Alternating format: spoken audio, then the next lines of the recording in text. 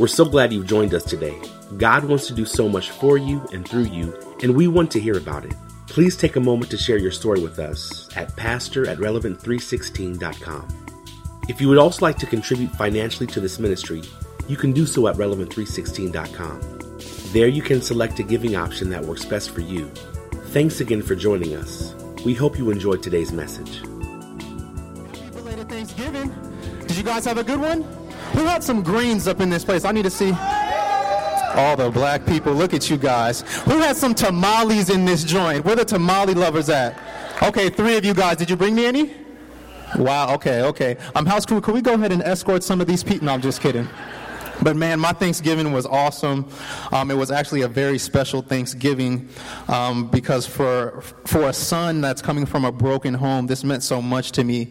For that, the first time in my 24 years of living, I got to experience Thanksgiving with both my biological parents in the same house, and it blessed me so much. It blessed me so much. I'll never forget the first time that we actually all came together as one.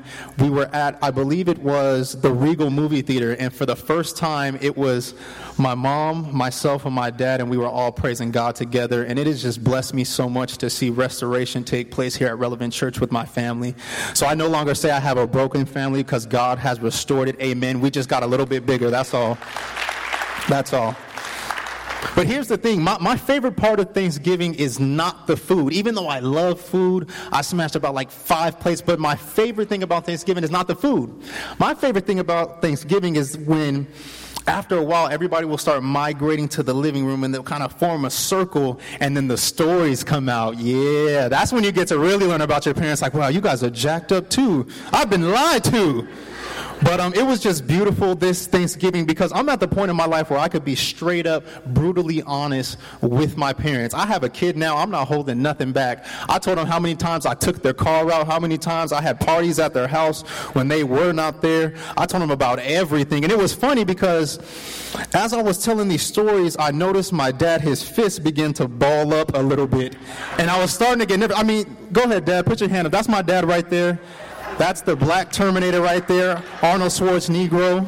That's my hero right there, y'all. That is my hero right there. I think he left after we started telling stories. He's like, you know what, I'm out. I cannot take this anymore. This kid went to a private school. I'm sorry, Dad. I was a hood rat in the suburbs. I don't know how you could be a thug in Orange Terrace, but I tried to do it.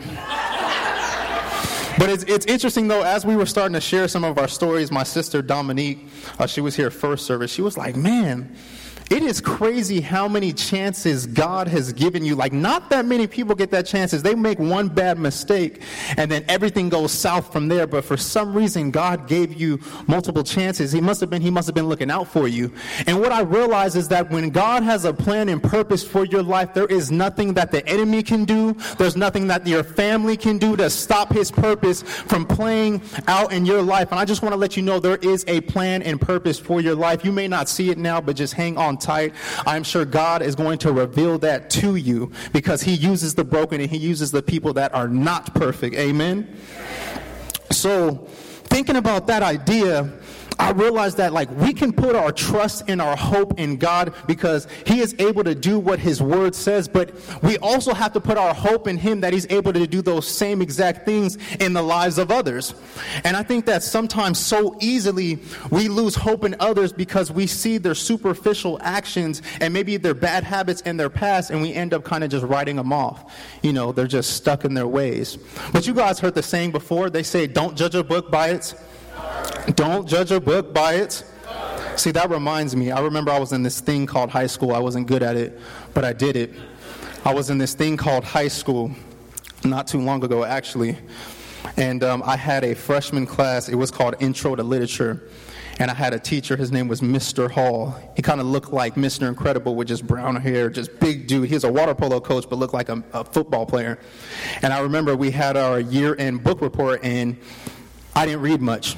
So I was like, man, I don't even know what I should read. But he suggested a book. He was like, hey, you should check out Chronicles of Narnia. I was like, one thing, what's a Narnia? And two, I'm too young to be smoking. You could take your Chronicles and keep those over there. I don't want none of that, sir. Okay? But he was like, okay, yeah, check out this book. And I was like, okay, it sounds dumb, but whatever, I'll check it out. And I remember the first week I read through the intro a little bit. I got to about chapter 2, and I came back the next week and I was like, yo, Mr. Hall, this book makes absolutely no sense. I still don't know what a Narnia is, and nothing is making sense here. But he was like, man, you just got to hold on, because sometime with books, it may not make sense in the beginning, but if you just hold on a little bit, towards the later chapters, it will start to reveal itself. You just got to hold on. It might not make sense in the beginning, but if you just stick with it, you'll see how good this book really is. And I believe that sometimes in the lives of others, we're quick to close the book on other people's lives when God isn't finished writing their story. We're quick to look at the first few chapters of their lives and see addictions and see bad habits and be like, oh, you know what, I know where this story is headed. But if you would have kept up until chapter 9, you would have seen that God decided to show up. So this morning, I want to talk about having hope in others, because I believe we all have somebody in our life, whether it's a parent, whether it's a sibling, whether it's a coworker, or whether you're just on Facebook too much where you just given up hope on them and you don't see God working. But I just want to challenge you that when you put your hope in God, you could put your hope in others as well, because God is able to transform anybody's life, and he does it in a powerful way. So I want to encourage you guys this morning to not lose hope in that person you feel like God is just not working in their lives. The title of my message this morning is Don't Count Them Out. Don't count them out. I'm going to go ahead and pray, and we will just go ahead and dive right in. God, I just thank you so much for this rich opportunity to preach your gospel, Father. I pray that I step completely out the way and let you do your work here, Father. I thank you for the work that you're doing in everyone's lives here, God. And I pray that this morning we are encouraged, God, to place our hope in you and have hope for others, God, not losing hope in humanity because you didn't lose hope in us, God. So we thank you, God, for all the other churches that are preaching your gospel this morning, God. We're thanking you for all the lives that are going to be saved this morning and throughout the upcoming weeks and time, God. We thank you so much, Father. In Jesus' name we pray. Amen. So this morning we're going to be in Acts chapter 9, verse 1. Go ahead and turn on your Bibles, or turn to your Bibles to Acts chapter 9, verse 1. Acts chapter 9, verse 1. Go ahead and say amen when you get there. If not, say hold up. All right. I'll wait. Acts chapter 9, verse 1. And it starts like this. It says, "But Saul, still breathing threats and murder against the disciples of the Lord, went to the high priest and asked him for letters to the synagogues at Damascus, so that if he found any belonging to the way, men or women, he might bring them bound to Jerusalem. Now, as he went on his way, he approached Damascus, and suddenly a light from heaven shone around him, and falling to the ground, he heard a voice saying to him, 'Saul, Saul, why are you persecuting me?' And he said, 'Who are you, Lord?' And he said, 'I am Jesus, whom you are persecuting. But rise and enter the city, and you will be told what you are to do.'" My first point for you this morning is hope is the light that interrupts the darkness in our lives. Hope is the light that interrupts the darkness in our lives. So just to give you a little bit of context of what's going on here in the book of Acts. See, the book of Acts begins with Jesus ascending into heaven after he was resurrected from the grave, and the disciples start to come together and all the believers, and what you see is the birth of the church. And what's beautiful is that this church begins to grow rapidly.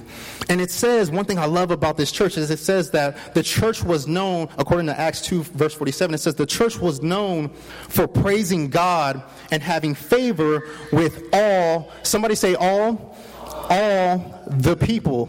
See, look, I went to Bible college. I didn't finish. I got like one more class. I'm technically a Bible college dropout, but it's okay. But I'm convinced that that word all in the Greek means all.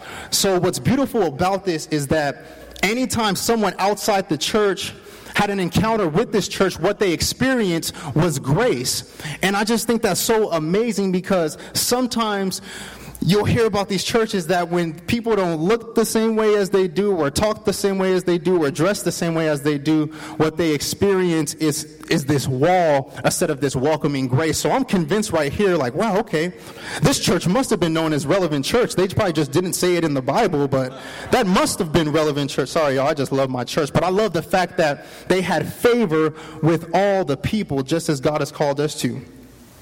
And what you'll see here is that as the numbers of believers began to grow within the church, there were some who were part of different synagogues who began to dispute with people of this church, and they began to bring false claims and accusations against this church to the high priest, who was the local governing authority at the time, and persecution broke out. And what persecution means is that the church was literally under attack. People had to leave their homes. People were getting dragged off to jail. And one of the young men who were leading out this persecution against the church was a young man named Saul. But see, it's interesting because I believe that at this moment in time, the devil probably had a little smirk on his face like, yeah, the church just got persecuted. That's a win in my book. But how many know that the devil's been trying to stop God's plans for years, and he has not been able to for the last couple thousands of years? God's plans are always going to stand, and there is nothing that the devil can do to stop them, because what this persecution led to was the expansion of the gospel throughout the Roman Empire. The devil thought he had a leg up, but God just decided to stump him. It's beautiful. So we find ourselves here in Acts chapter 9. And I love this opening verse that it says that, but Saul, still breathing threats and murders, with still evil in his heart and evil on his mind, God decided to show a light from heaven all around him in his life. I love the fact that the author used the word suddenly, because what that means is that what happened right here in Saul's life, this light shining around him and God intervening, is that it was unexpected. It was unlikely. Nobody could have seen it coming. Nobody was thinking about this. Nobody believed this was going to happen, kind of like the Dodgers winning the World Series. Praise God. Come on. I'm sorry, all Dodgers fans. Do not beat me. If I see one of y'all waiting across from my car, y'all see my dad, right? Black Terminator, don't mess with me. But nobody's seen this coming, and they had the right to, because Saul was literally known for hurting those of the church. But I love the fact that God decides to use those who are broken, and he uses those who are not perfect, and he intervened in Saul's life, and he literally interrupted his way with his grace. It's funny because Saul was on his way to Damascus to hurt those who believed in Jesus, but what he did not know is that God was going to use him to start preaching Jesus. And I think that God's plan is amazing, and the way it stood out here is that God decides to do this all by himself. It's not like the church was holding a Wednesday night prayer meeting saying like, oh man, we got to pray for Saul so he can convert. There's no record of that. God decided to intervene in his life when the timing was right. My buddy Tim over there in house school, he just told me, he was like, listen, God is never early and he's never late. He is always right on time. And this plan for Saul's life was a part of God's plans before the foundations of the world. I love the fact that God interrupted his life with grace. Question for you guys.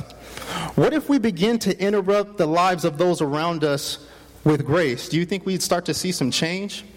Because I think about this and I'm like, man, being married, hold on, let me think about this real quick.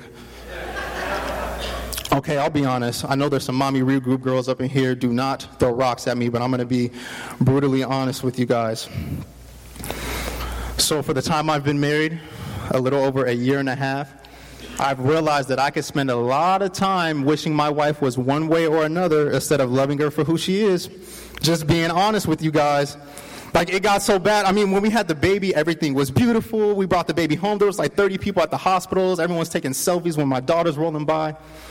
And then we got home, and I noticed, like, a clan was starting to form, and I wasn't a part of it. I noticed, I thought my wife and the baby were, like, conspiring against me. I'd walk in sometimes. I'm like, oh, she's getting milky. Can I get some dinner? Oh, Wendy's? Okay, I'm going to just go get some food. You want anything? Dang it. Hey, and even with my wife, she has to put up with me too, because I'm that guy where, let's just say this is a pair of dirty socks. The hamper's right there. For some reason, I don't know why my socks always end up right there. The hamper's right there. I don't know I need to work on my jumper a little bit, but I just never make it in. And I remember I had to meet up with my man Matt Hagberg, the guru, and I was like, yo, marriage, help. what do we do? And he asked me, he was like, well, every time you're frustrated, anytime there's issues, how do you respond? And I was like, I either respond frustrated or I don't respond at all. And he was like, try responding with grace. Because here's the thing, when we start to interrupt people's lives with grace, it will start to change the atmosphere, because grace is not something you can earn, and we can't only do it when it's in our convenience to do so. So when we start interrupting people's lives with grace, you will start to see change. See, the point is this: the way that Jesus interrupts our shortcomings and our mess with grace should be the same way we strive to do in the lives of others. So the second part of this, it talks about this light. It said that a light shone from heaven all around Saul. And what you'll find is that Saul, who later becomes known as Paul, who writes 2/3 of the Testament, in his epistles to the churches, he often makes a contrast between light and the darkness. And see, a characteristic of light is that it exposes what's in the dark. But see, we got a problem with that. We don't like being exposed. We really don't, or else you'd be exposing all your bad stuff on Instagram. But no, you gotta post the perfect selfie. But nobody knows that it takes 72 times to get that selfie right. You know what I'm saying? And it's funny, like, we even have multi-billion-dollar companies who are in the business of literally exposing others. No wonder why we don't like being exposed. We see what it does to people. See, I remember this time when me and my wife, we had just got married here. It was an awesome night. And we got a place in Moreno Valley. It was a townhome, 2-bedroom, 2-car garage. Man, it was awesome. Like, I thought I was on. And we had a year lease. And what happens is when you first sign up, you have to put a deposit down. So it's getting towards the end of our lease. And what happens is that the landlord comes and does an inspection. And if he finds any damages, he'll actually deduct that from the deposit. And here's the thing: you can't give 2 young adults white carpet, because we're going to mess that mug up. I mean, I'm not saying we was ratchet, but we used to have a lot of friends over every weekend. You know what I'm saying? So that carpet had like some red Kool-Aid over here, some food over there. It turned tan by the time we was done with it. And I remember the landlord was coming by, and I set it up perfectly. I was like, hey, meet me at the house at 6. We already moved out by then, but I was like, meet me at the house at 6. We'll go ahead and do the inspection. So the landlord walks in. He goes to hit the light. Hey, what's wrong with the light? Oh, yeah, I go ahead. I went and cut the electricity because we're not living here anymore. Because, hey, in the dark, he's not able to see how jacked up that carpet was. Yeah, that landlord thought he was lording my deposit. No, sir. I remember he was so mad. He had his phone. He was trying to find all the spots. He's like, man, this kid, I had one up on him. Yo, I cut the power off. But if you think about it, I think a lot of us are afraid of exposing what's in the dark because we're afraid of losing the deposit or the investment we've made in other people for them to see us a certain way, right? We're afraid of losing that deposit. But here's the thing: the light of God is not meant to shame you for your past. The light of God is not meant to embarrass you or to bring up your past and condemn you and use it against you. Listen, I know there might be people in here where you were vulnerable with somebody and they took your past and your pains and used it against you, but that's not God's mission. He puts a light in your life to guide you, not shame you. If anything, he puts a light in your life to expose his goodness, his love, and his mercy and his glory, not to expose you for your past. God's light is meant to guide you. And as we keep reading here in Acts 9, we're now in verse 7. It says that the men who were traveling with him stood speechless, hearing the voice but seeing no one. Saul rose from the ground, and although his eyes were opened, he saw nothing. So they led him by the hand and brought him into Damascus. And for 3 days he was without sight and neither ate nor drank. Now there was a disciple at Damascus named Ananias. The Lord said to him in a vision, Ananias, and he said, Here I am, Lord. And the Lord said to him, Rise and go to the street called Straight, and at the house of Judas look for a man of Tarsus named Saul. For behold, he is praying, and he has seen in a vision a man named Ananias come in and lay his hands on him so that he might regain his sight. But Ananias answered, Lord, I have heard from many about this man, gossiper. I have heard from many about this man, how much evil he has done to your saints at Jerusalem. And here he has the authority from the chief priest to bind all who call on your name. But the Lord said, But the Lord said to him, "Go, for he is a chosen instrument of mine to carry my name before the Gentiles and kings and the children of Israel, for I will show him how much he must suffer for the sake of my name." Point number two. Point number two is this: hope doesn't look to accuse others. Hope does not look to accuse others. See, it's interesting, right? Ananias thought that he was going to accuse Saul to God, not knowing that God knows everything. God knew exactly who he was using in Saul, and Ananias thought it'd be a good fit to start accusing him. But here's the issue with accusation, is that it imputes or it casts shame and guilt on somebody's life, and it leaves them feeling guilty. But God never called us to stand in that position and judge others. He called us to be children of God, looking for our lost brothers and sisters to bring them back home. But for some reason, Ananias thought it'd be good to accuse Saul of what he was doing. Now, it's funny that God is asking Ananias to go and pray for Saul so that he might regain his sight. But I'm convinced here that Saul isn't the only blind one here. See, Ananias was blind too because he was stuck looking toward Saul's past when God was trying to get him to look towards Saul's future. And I think for a lot of us, for people in our lives, when we get stuck in their past, we will always be blind to what God can do for their future. God has called us to look forward, not back. Forward with a future with God, not back in the past without him. And see, it's funny because God sent his only begotten Son, Jesus Christ, to die on the cross for the forgiveness of sins to save people. But what makes us think that we've been sent here to accuse people? That was never our position. And matter of fact, if you think about it, that job position already is taken, by the way.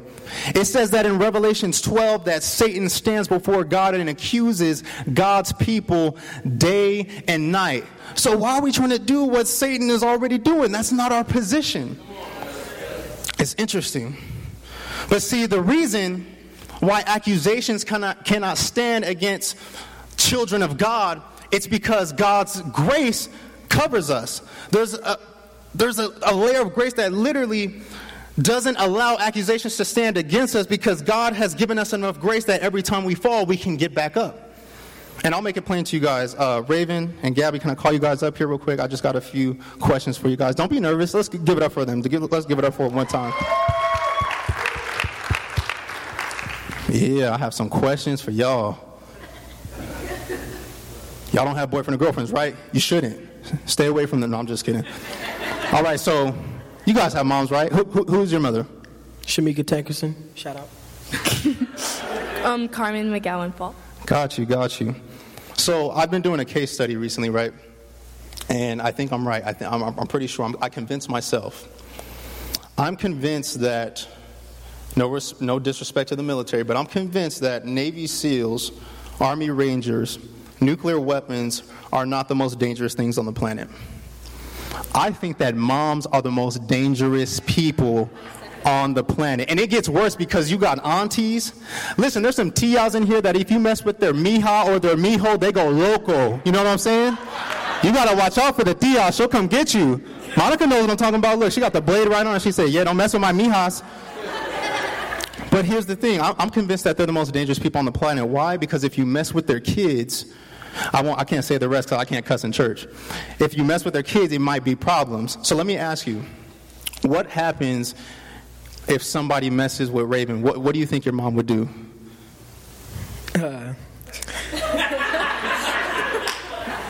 Well, if I couldn't handle it myself, my mom would probably try and talk it out with them before she resorted to violence. But yeah. Okay. What about you, Gabby? I feel like, like Raven said, if I can't do it, I feel like she would talk me into doing it myself. Like, you got to do this, blah, blah, blah. Or if, like, she'll make scenarios of, like, oh, if someone's doing this to you, do this. And, yeah. But if you couldn't handle it, she's willing to step up to the plate, right? Maybe. I know your mom. She for sure is. And it don't matter if they're 7 feet tall. It doesn't matter if they're the biggest dude on the block. There are some moms who are down to get loco.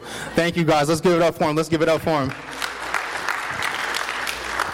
And see, the reason why I ask that is because I realized within my own life, even though I made a lot of dumb mistakes, the disposition of my parents, them seeing me as son, never changed. Here's the thing. The cops could have called me a thief. The teachers could have said dropout. Some of the ladies would have said player. Holla if you hear me.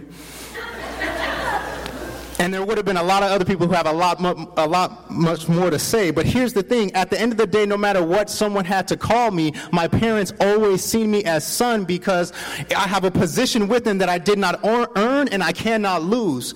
And I just want to make it clear to you guys today, like, listen, you have a Father in heaven that no matter how many times you fall, no matter how many times you mess up, no matter how many mistakes you make, there is enough grace to get you back up because he is your Father. You didn't earn the position as son and you cannot lose it. He covers you. God's grace covers us, so the accusations, they cannot work. They cannot stand against us. All right, and picking back up in verse 17, it says, "So Ananias departed and entered the house, and laying his hands on him, he said, 'Brother Saul.'" Isn't it interesting? Before in these past verses, he was just accusing him of being an enemy of the church, and now his disposition has changed, and now he's calling him brother. He says, "Brother Saul, the Lord Jesus who appeared to you on the road by which you came has sent me so that you may regain your sight and be filled with the Holy Spirit." And immediately something like scales left from his eyes, and he regained his sight, and he arose and was baptized, and taking some tamales, he ate them, and he was strengthened. Point number 3, hope changes our perspective on people. Hope changes our perspective on people. See, I started to think, like, why would God even need to use Ananias in this situation? God could have done this miracle in Saul's life all by himself. Why did God need to use Ananias? And I simply believe it's because God has called the church to be a blessing in the lives of others. See, I know God has done miracles in your lives individually, but he has also called you to be a miracle worker in the lives of others. You'll find out that this thing called church is way more bigger than ourselves, but it transcends out of ourselves, and we're constantly looking for the one. And see, as people of hope, God has called us to be a blessing to others, and that anytime somebody comes in our proximity, they are blessed. But here's the thing, you can't be a blessing to others if your perspective on people sees them as opposition instead of opportunity. And I believe that in the gospel, Jesus spends a lot of time trying to reshape our perspective on people and not allow them or not allow us to see them as enemies, but to always see them as opportunity to be loved on. You'll see that he makes references where he says, love your neighbors and pray for those who persecute you. That don't make no sense. What do you mean, God? He's trying to reshape our perspective on people, because here's the thing, we don't battle with flesh and blood. Your parents, your spouse, your coworkers, the people on Facebook, they're not your enemy. There are some spiritual forces behind that are influencing actions, and sometimes we like to respond in superficial ways instead of responding the way God has called us to, which is through love. Because it's interesting, it says this. It says in the Bible that the kindness of God leads man to repentance. Not the condemnation of man, not guilting man, not looking at his past and saying, oh, listen, you've done this. That's not what leads man to repentance. It's the kindness of God. We got to start interrupting the lives of those around us with grace so we can start seeing some change. Amen? Our hope changes our perspective on people. See, it's interesting, right?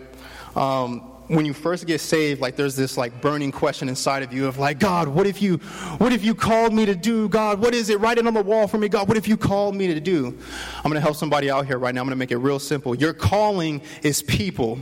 If you're wondering right now why you're stuck where you're at, it's because God has called you to love on some people, but you're letting them be the barrier rather than the opportunity to get to the next level God has called you to.